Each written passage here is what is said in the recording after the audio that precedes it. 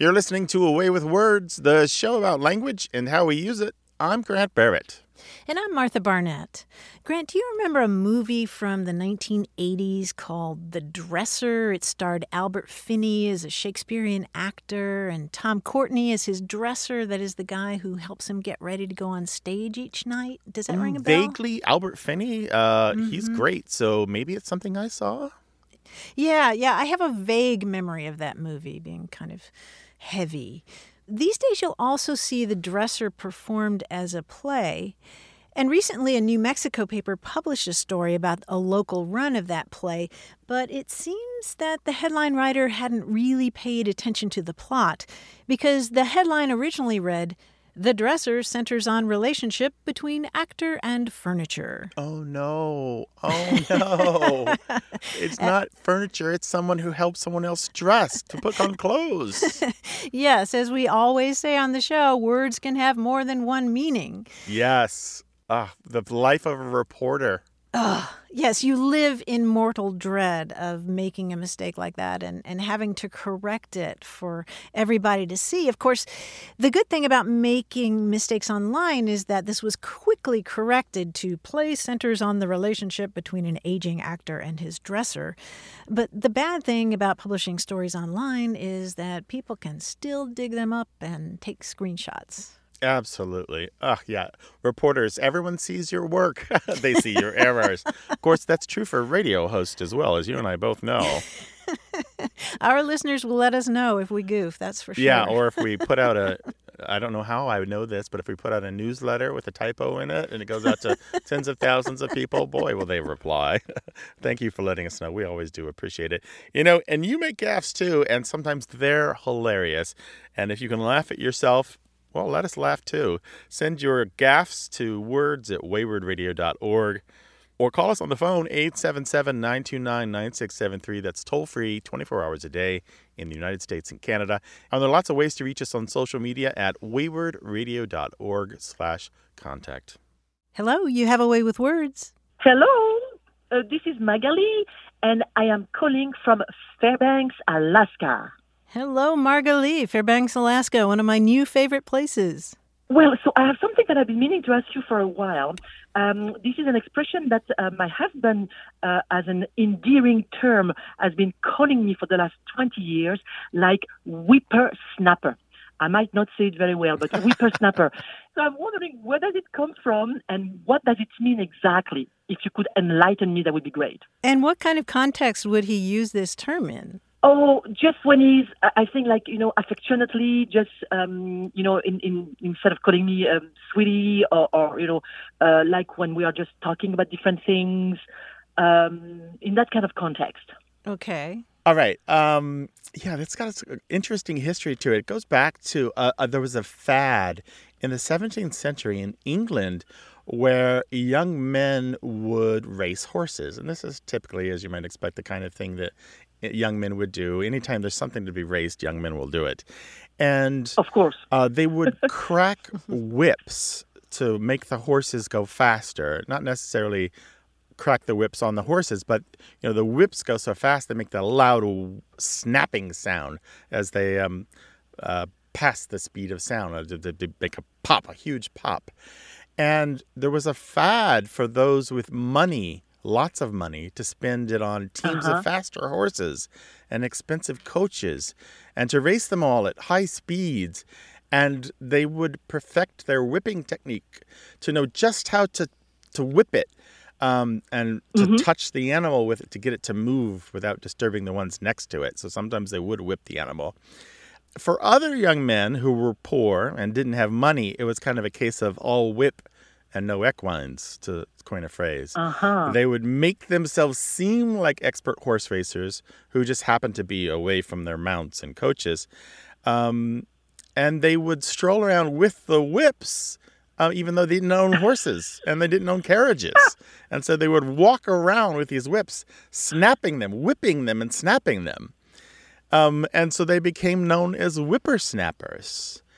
And the expression started as whippersnapper, but there was another term before it called snippersnapper, which was a much older expression, which meant a young, arrogant man which probably influenced whipsnapper to become whippersnapper.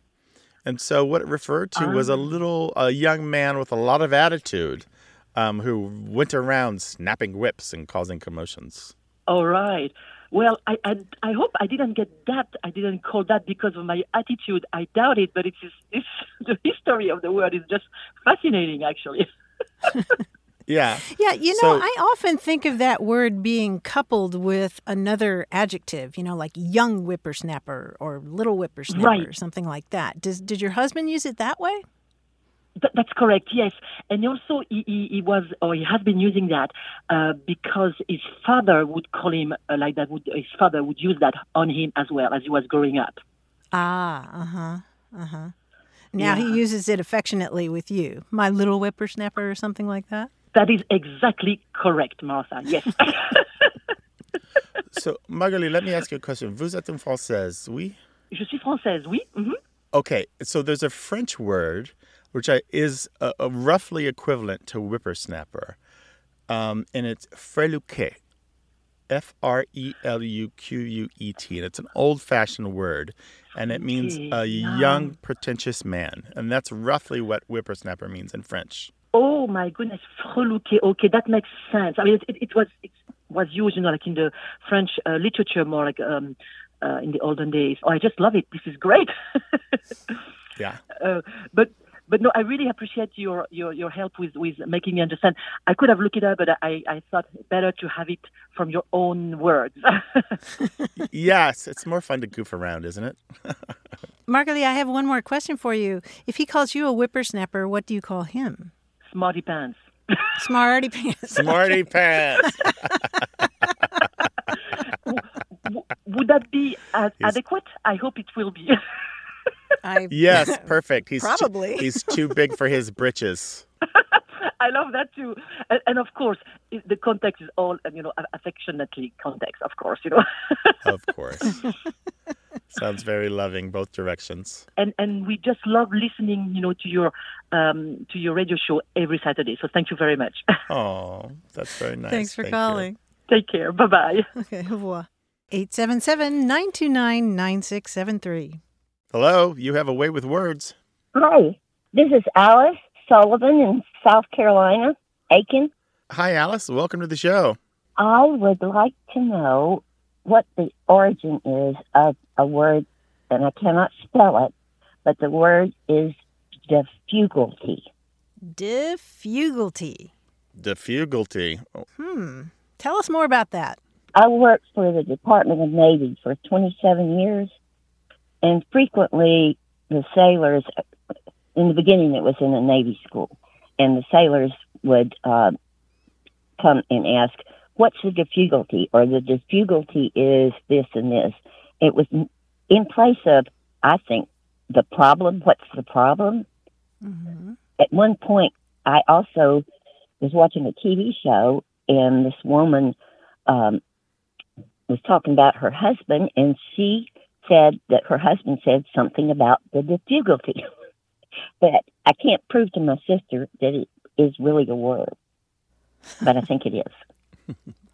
You think it is because you've heard people use it to mean the problem. Right.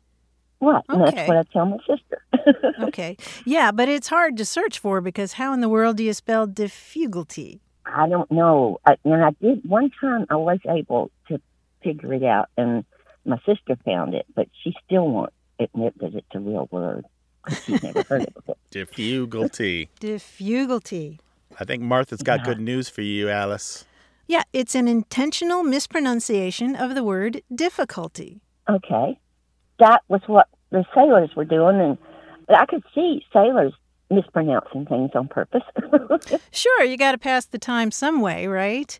Yeah, you know how difficulty is spelled, and there are lots of different spellings of this intentional mispronunciation, like D-E-F-U-G-A-L-T-Y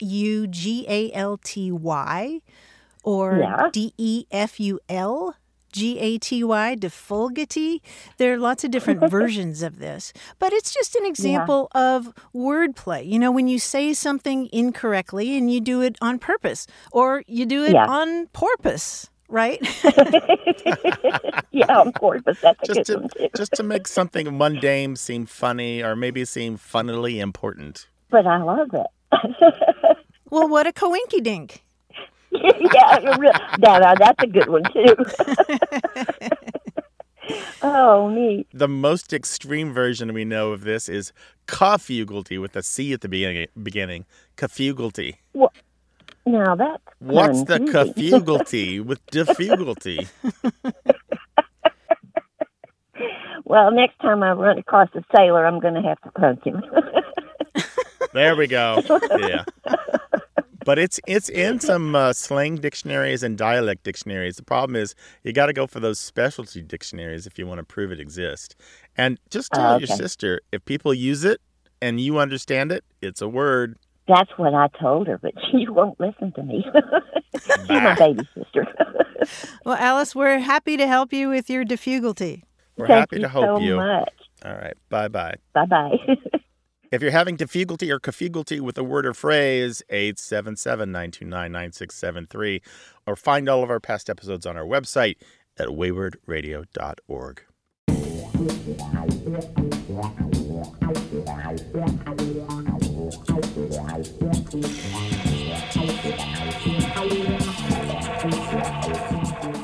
Listeners are still sending us suggestions for how to apologize to another driver in traffic. You know, for example, if you cut them off, do you gesture? How do you communicate to those people? And by gesture, we mean not the middle finger, but something That's polite. right.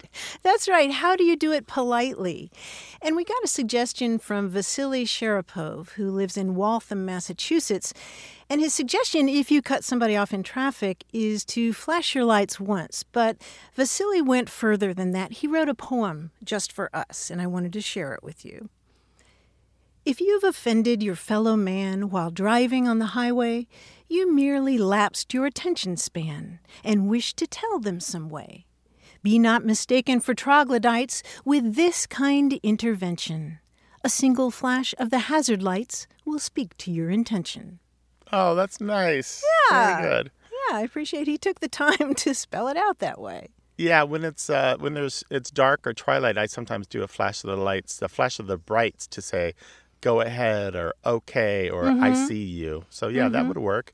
There's kind of a one-note positive message when you flash your lights. Yeah, we can all use more civility on the roadways, right? Mm-hmm.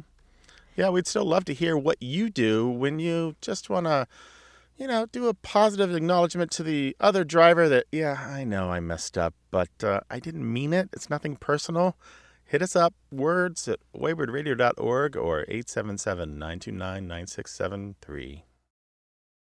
You're listening to Away with Words, the show about language and how we use it. I'm Martha Barnett. And I'm Grant Barrett, and here he is, the fabulous quiz guy, John Chinesky. Hi, John. Hey, Martha. Hey, Grant. Hey. Hey, buddy, what's up? Well, I host pub trivia every week at a place here in New York, and it's a lot of fun. One of our rounds that we do as part of our 5-round night is called Name 3, and it's sort of a tri-bond thing. And I give you 3 words. You tell me what they have in common. And there's lots of names for these. They call it, triple threat or whatever. I call it the missing link here today because we need our own thing. So a missing link. I'm going to name 3 things, and you tell me the link that those 3 things share, okay? And is it going to be a word or an idea? What are we talking about here? Yeah, it'll be mostly word-related, but there's some trivia involved. It's Okay. Like, for instance, if I said, this is not word-related, but if I said, Jefferson, Washington, Franklin, and you said, dead white guys, not specific enough. You have to go a little Okay. more, founding fathers, things like that. Okay, gotcha. Here's the first one. Numbers, acts, judges. Oh, books of Books the of the Bible. Bible. Books of the Bible, which also are things, which is good. How about samosa, pierogi, kreplach? Oh, all little Food. kind of closed meat-filled hand food. Right. Closed meat filled. It's almost exactly what I have written here. Closed meat filled hand food. What's the official name? Some kind of dumpling almost, yeah, right? you Dumpling is the dropped word it. I was Yeah. waiting for, yes. Yeah, but they Very don't always. nice. I always. Well, I'll argue later okay. about what a dumpling is. But Oh, That's no. all right. It's all good. It counts in the plus column. Here we go. Bandstand, buffalo, pie. American. American what? American blank. Bandstand. Yes, American Bandstand, American Buffalo, and American Pie. Very good. How about Bible box, roll top, secretary? Oh, types of desks. Types of desks is right. Bible box, can you describe a Bible box for me? Have you I ever don't seen know one? it. I just knew the other two. Oh, Yep, okay. me too. Yeah, it's sort of like a lap desk, like a box with a lid, but like a big, heavy wooden one that you put in front of you. Did How not about know this? that. This one's very simple. KGM. Letters, Letters is a good start. consonants. Are they letters or are we spelling these out as words? Yes, they are letters. No, they're letters, yeah. Um, Let's put it this way, letters that all stand for the same thing. Oh, thousands? Yes, thousands. Oh, all very three of those good, stand for yeah. 1,000. What does E stand for 1,000? Oh, no, it wasn't E, it was M. Sorry. M, right. Gotcha. There we go, yeah. Finally, raspberry, answer, Neil. how are you spelling Neil? Kneel, Neil. Raspberry answer. Silent Right. letters. Yes, silent letters. Oh, yeah, Raspberry is right. The silent S. P. Well, P. Sorry. silent P, right? Answer, W. W, and Neil, Okay. K. the K, which was silent until I spelled it earlier in the clue. Okay.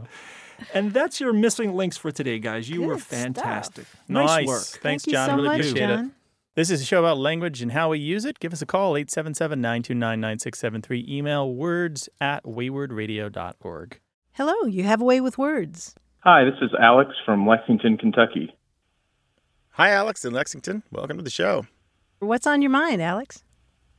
I was talking with a coworker of mine the other day, and she described a present as a side saddle gift. And being from Lexington, I'm familiar with a decent amount of equine jargon, but I hadn't heard this phrase before, so I thought about calling you all and seeing if you had and maybe knew a little history on it. So, talking about a side saddle gift, what does that mean? How did they use it in context? A side saddle is instead of a traditional saddle where you might be facing front or forward on the horse with both legs on each side, a side saddle allows you to put both of your legs on one side. So it was traditionally used by a woman with like a big dress. That way they could ride a horse but have the kind of big hoopy dress on them. And in the context, it was used to describe a present given by someone to a partner or a recipient, but the real ultimate benefactor of the present was the person giving it. So in the, I guess, the way it was explained to me was that, a wife may give her husband a side saddle, but in reality, she's going to be the only one using it. So it's a gift that really kind of comes back to only benefit you. Exactly. Right. Yes, it's a gift that the giver gives and then ends up using at least as much as the recipient does. There's another great example of this in a newspaper from 1966. There's a column in the Daily Oklahoman where this woman is talking about how when she was a child, her family had a relative who showed up quite often for surprise visits and expected to stay a long time each time. And one year, the Christmas gift that this relative brought for them was a luggage rack. And obviously, that's supposed to be a thoughtful gift for the family. But hey, who's the person who's going to end up using the luggage rack? It's that person. Right. And yes, it comes from that idea of a side saddle. A woman who keeps asking her husband for a new side saddle and he keeps saying, no, you don't need one. And then come Christmas Day, what does she give him? Here, darling, a lovely side saddle. But it's not a widespread term, though, is it? No, it's not that widespread, but we do see instances of it, and it's taking matters into your own hands. I had never heard it before. When I explained, I had asked my family about it, and while they hadn't heard the phrase, when I had kind of gave them a little context, they had definitely been familiar and received side saddle gifts before. Mm-hmm. Yeah. I mean, as Grant said, it's not that common, but I'm just so glad to know that there's a term for this because I think we've all experienced it, and now we have a term for it. Yeah, I think when you become an adult, couples, a lot of gifts you give each other are side saddle gifts on purpose, where you buy things for the house and you just address it to your partner. Oh, there's the new cushions for the dining set.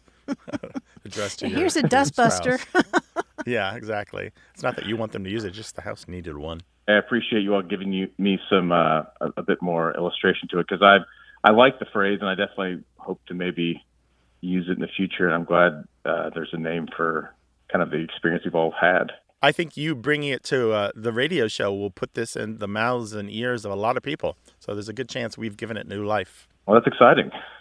Well, thank you for calling from the Bluegrass. Thanks for talking with me. You know, it wouldn't be a side saddle gift if you called us and asked us a question, because Martha and I love to get those kinds of questions. 877-929-9673. That's a 24-hour toll-free number in the United States and Canada. You can call at any time. Or you can find a dozen other ways to reach us on our website, no matter where you are in the United States or the world. Go to waywardradio.org/contact.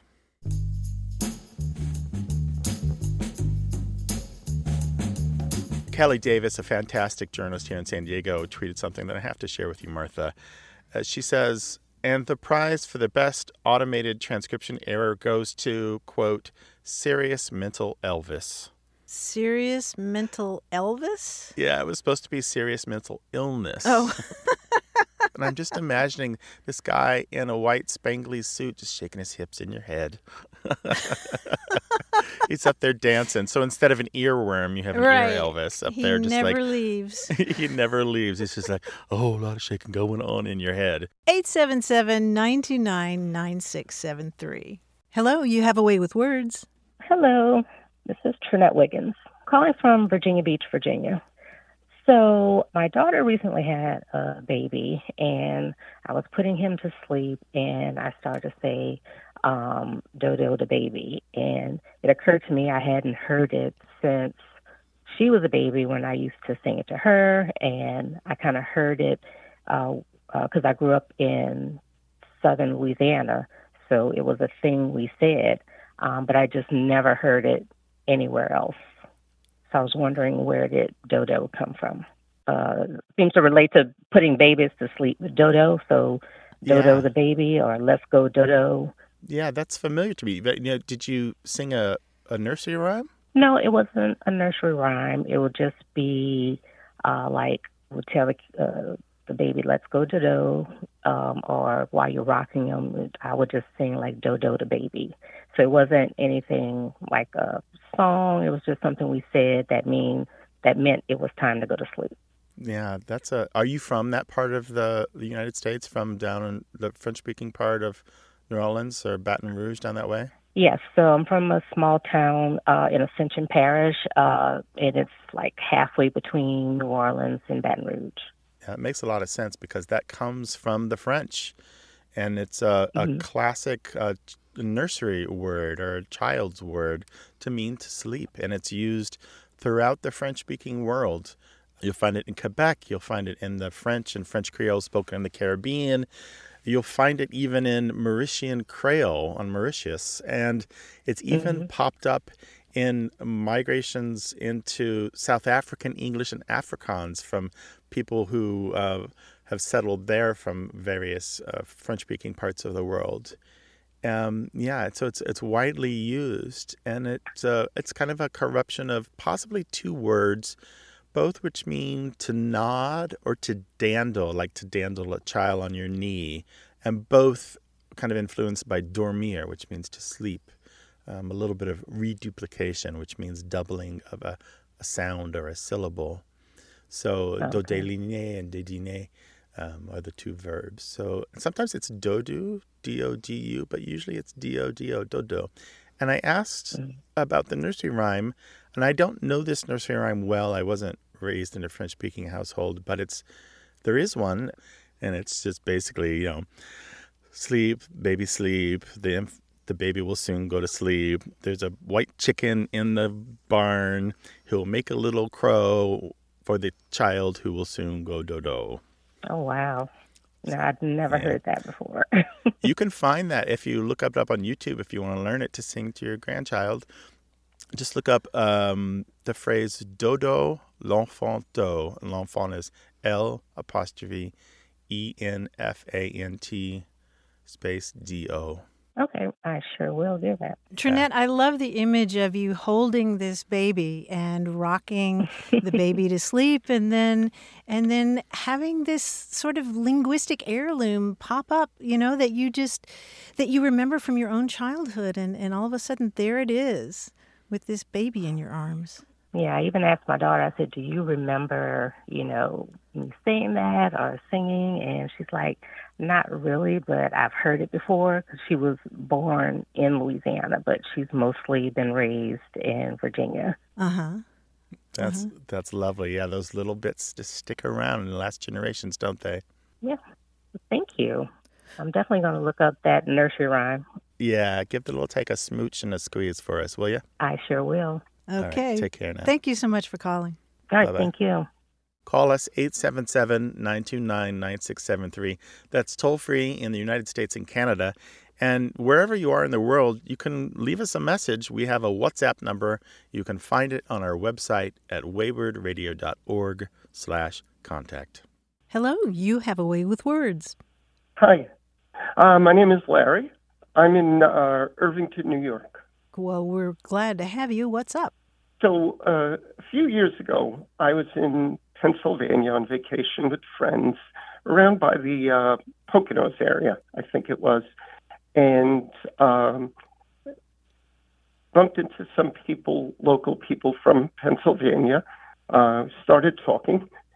And at one point, one of the guys from Pennsylvania said he was hungry and wanted to eat a hoagie. I said, "What's that?" I had never heard of a hoagie before. And he looked at me as if I might be joking. He didn't believe that I did not know what a hoagie was. But then he proceeded to explain.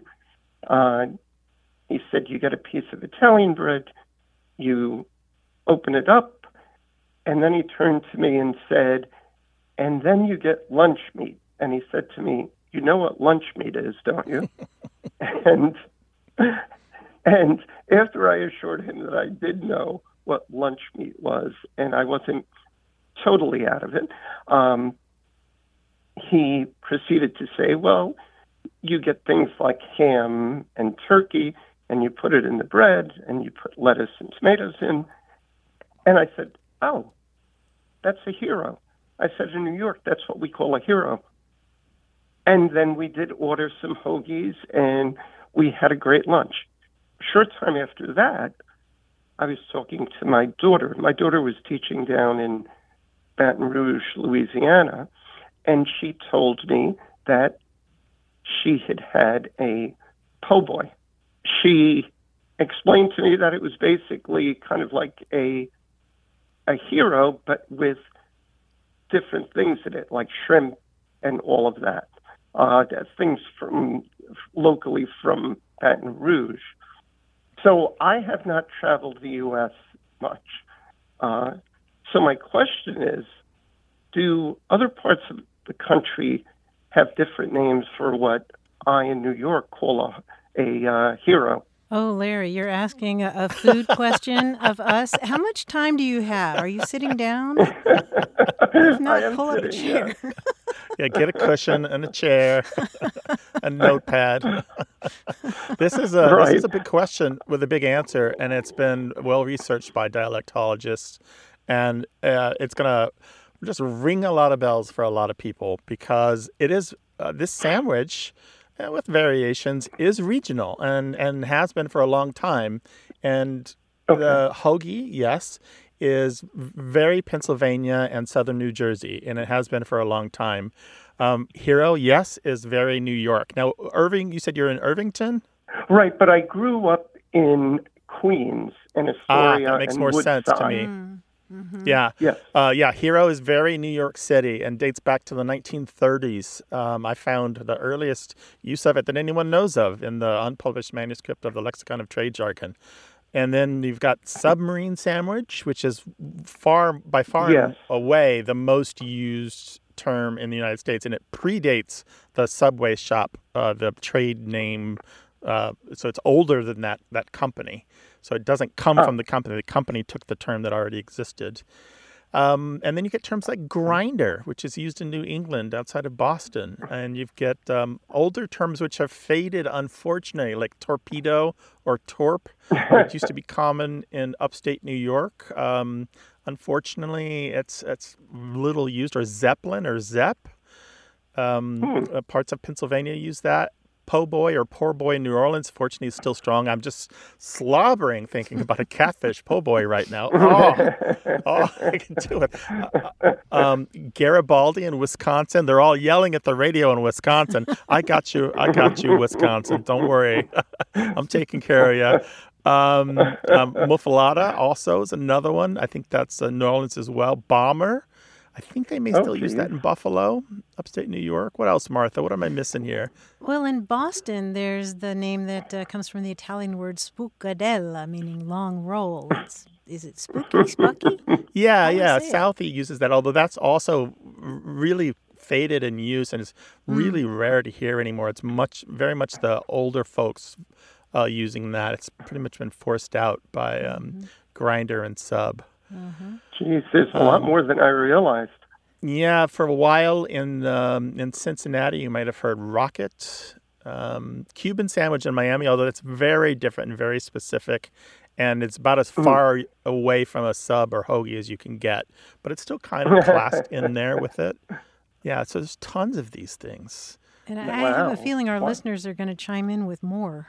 Yeah, and that's just the United States. Who knows what they're doing in Canada and Australia and the UK, you know? Yeah, South Africa, I think it's a Gatsby. Oh, lovely. Thank you for all the information. Yeah, sure. Thanks for calling this. We love the food questions. Larry, thank you so much for sharing your experience with us. All right. Have a good day. Take care. Bye-bye. Bye-bye.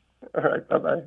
If you feel like I left you out in the list of words for submarine-style sandwiches, by all means, let me know what I forgot. 877-929-9673 or email words@waywardradio.org.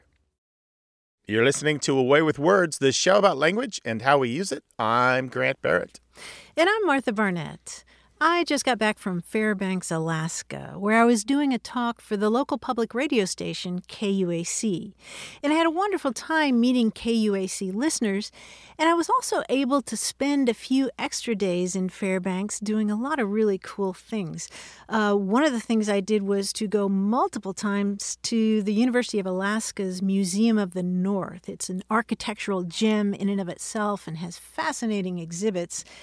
And I also spent some time hanging out with reindeer, as one does.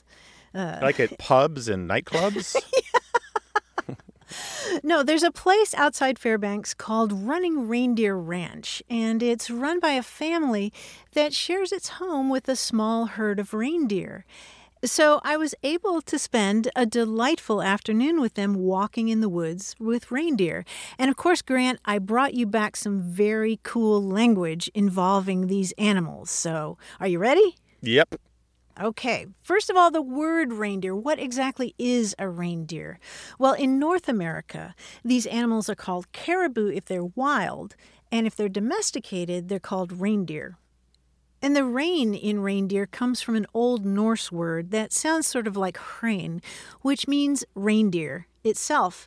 And you know, in early English, the word deer was used much more generally than it is today. Deer applied to lots of different little animals with four legs.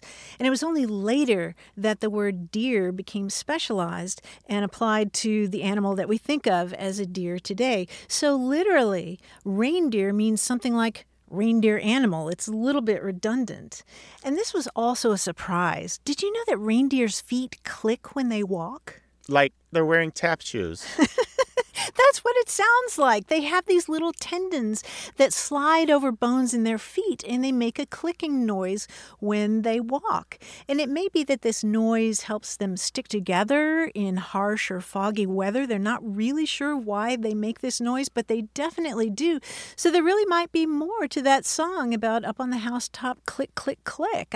That was a light bulb moment for me. That's cool. Bring in the noise, bring in the caribou.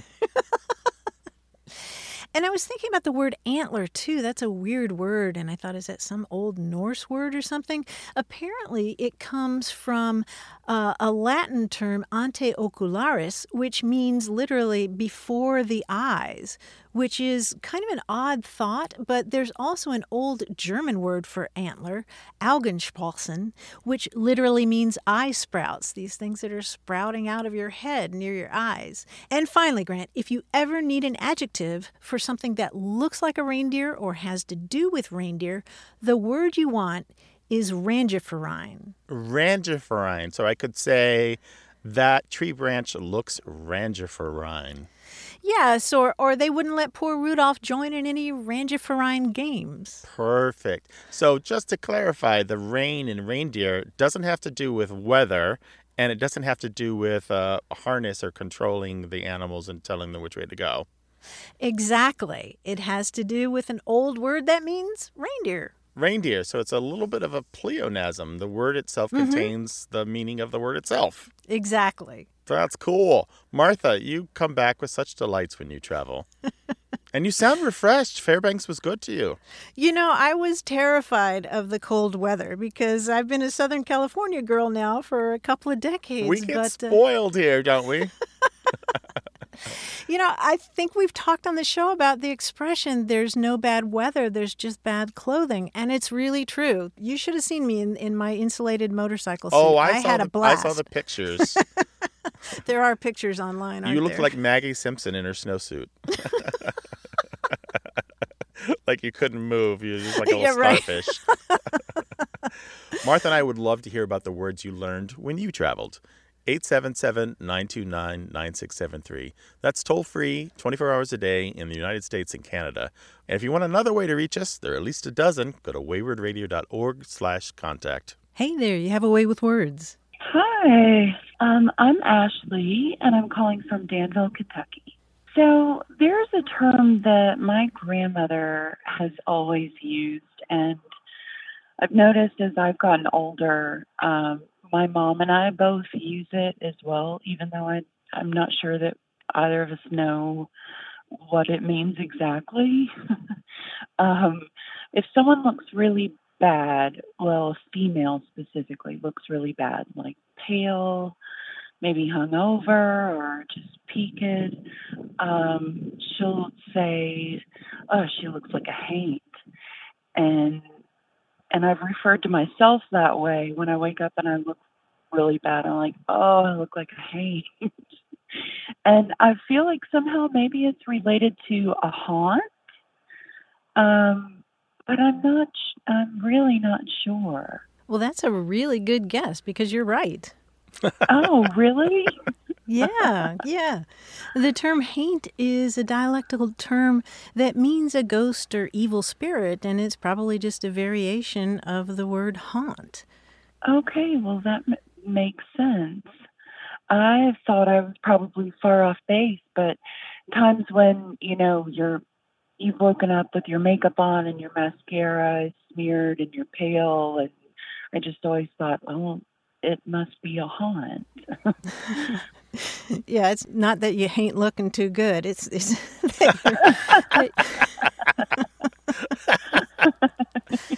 yeah, particularly in the South and Southeast, you might talk about a house that's haunted, or somebody looks like a haint, meaning they look like a ghost. And, I bet our South Carolina listeners in particular are saying, oh, yeah, haints, because in the coastal areas of South Carolina and Georgia, the word haint, meaning a ghost or evil spirit, is well known among the descendants of enslaved Africans, the Geechee Gullah culture there. And there's actually this long tradition there of trying to ward off haints, those evil spirits, with the use of the color haint blue. And you may have seen this on houses in the South. Sometimes people will paint the ceiling of a front porch with sort of a robin's egg blue that's called haint blue, and that's because there's an old belief that a haint can't cross water, or they're so confused by this shade of blue that they think it's water. Isn't that weird? Oh, wow. I love that. That's so interesting, and I have. especially in the older Southern homes Right. with the large wraparound porches and things. I've seen the ceiling painted a blue like water. Yeah. As far as when it dates back to, do you have any ideas of that? It's been around a while. It's hard to know because so often the pronunciation is independent of the spelling, if that makes sense. Somebody might spell it H-A-U-N-T but pronounce it haint. Oh, But definitely a long tradition. My Aunt Mazo used to talk about that house is haunted. Hainted. Oh, yeah. really? Oh, my granny is going to have such a fun time hearing this and knowing, because for a while we picked on her for saying it, and then over the years we've picked it up ourselves. So Nice. it's really funny. Oh, it's That's so fun nice. talking to you guys. I love etymology. That's when I travel. If I'm on a plane, I've got a book. And that's my favorite thing to read on an airplane is about etymology. Oh, Wow, you should fly out and visit with us. absolutely. You become loaded with information. Oh, that's so fun. All right. Well, thank Take you care, guys. Ashley. I appreciate it. You too. All right. Thanks so Bye-bye. much. Bye-bye. Bye-bye. Haunt, the verb, goes back to the 12th century in French. So it's got a long history even before it shows up in English. The French etymological dictionaries trace it back from an Old Norse word meaning to frequent or find again or to long after, to desperately want. And it might even refer to the herds of animals in the barn seeking the stable for the winter. Ooh, Yeah, very interesting, right? great stuff. Let's talk about language. Give us a call, 877-929-9673.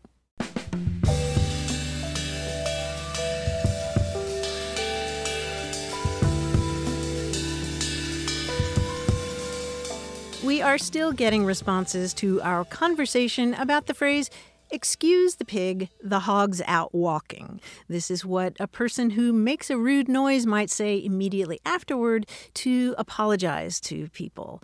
Excuse the pig, the hog's out walking. Right, if somebody burps or passes wind. Yes, and we heard from Robert Scott, who lives in Jacksonville, Florida, and he said he was hoping that we would also talk about things that someone hearing such a noise might say in response. And he writes, when I lived in the UK, the sardonic quip I would hear made most often by someone hearing an unintentional noise would be, "More tea, Vicar?" Is there an American equivalent, I wonder?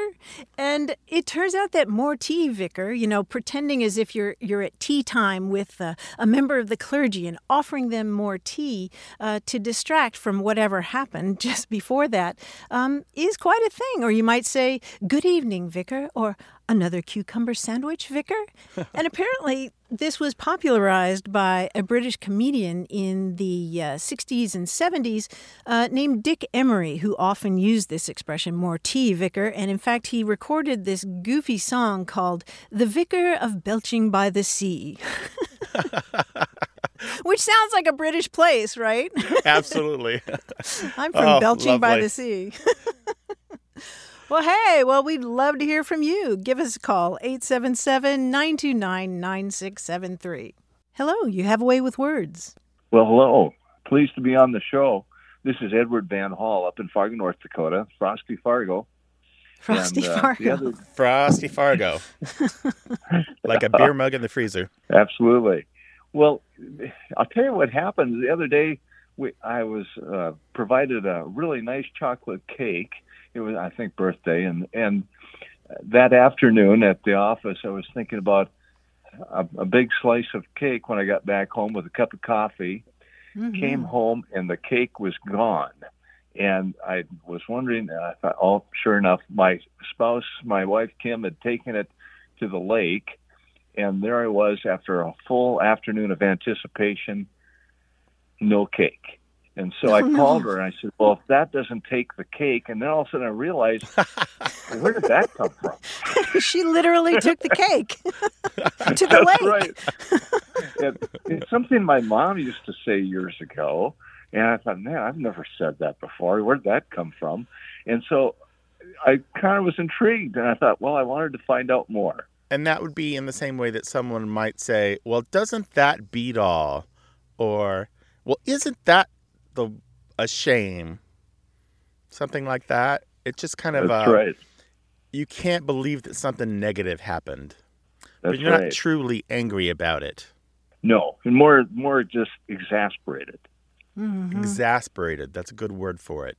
Yeah, this has got a good history, and it's entwined in American history, and it goes back, well, a couple hundred years, and it goes back to, unfortunately, the enslavement of Black Americans.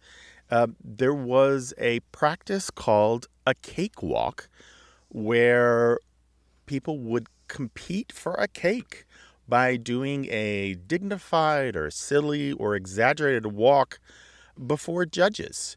There were lots of kinds of cakewalk, but the Black Americans, many of them would do these exaggerated steps. They would wear lots of fine clothes, and they would pretend to be someone powerful, such as slaveholders, the very people that controlled their lives and their fortunes. So this is before emancipation. So this was a way of mocking the slaveholders when they were enslaved. And so they would usually go in a circle, and whoever was deemed to be maybe the most outrageous or the most like fancifully regal or whatever the agreed upon terms of this contest were, they would be given the cake, and they would literally take the cake. Well, that's really interesting. I just can't imagine, that it's carried for all these years, and it's an expression I haven't really heard since my mom used it from time to time, usually after something that I had or hadn't done. And so I thought I wanted to find out more. That's great. Well, there's a little more to the story if you want to hang in there and hear it. This particular cakewalk branched out after emancipation, and Black Americans took it into other corners of American culture. It became stylized both as different types of music and as regularized dances.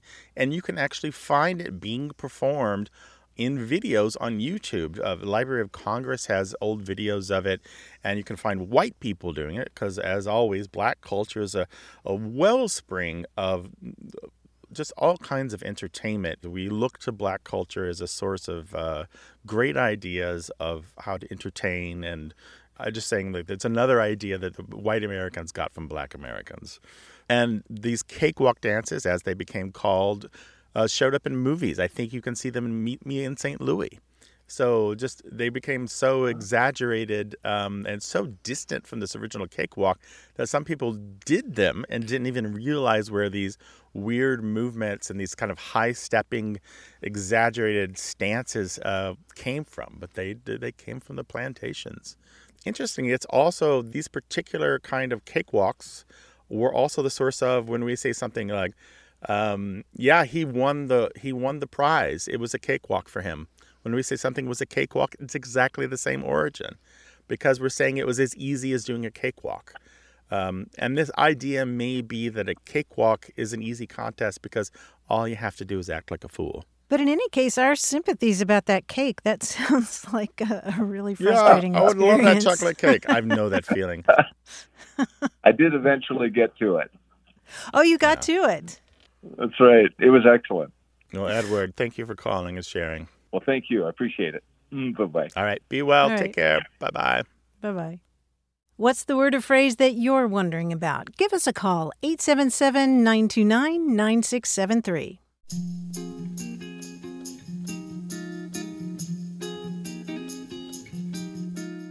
Here's a handy word from the West Midlands of England, yampy, Y-A-M-P-Y. Do you know this word, Grant?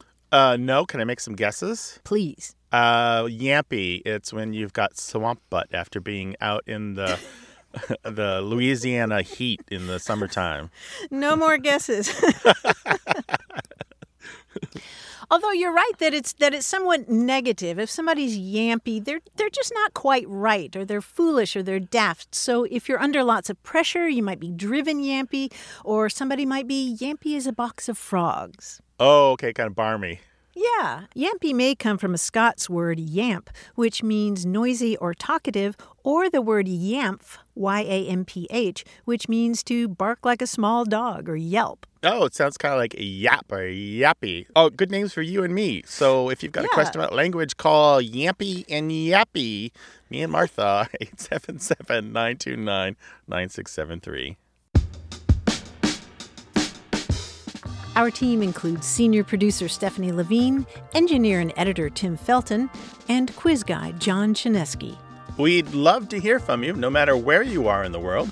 Go to waywardradio.org/contact. Subscribe to the podcast, hear hundreds of past episodes, and get the newsletter at waywardradio.org. Whenever you have a language story or question, our toll-free line is open in the U.S. and Canada, 1-877-929-9673.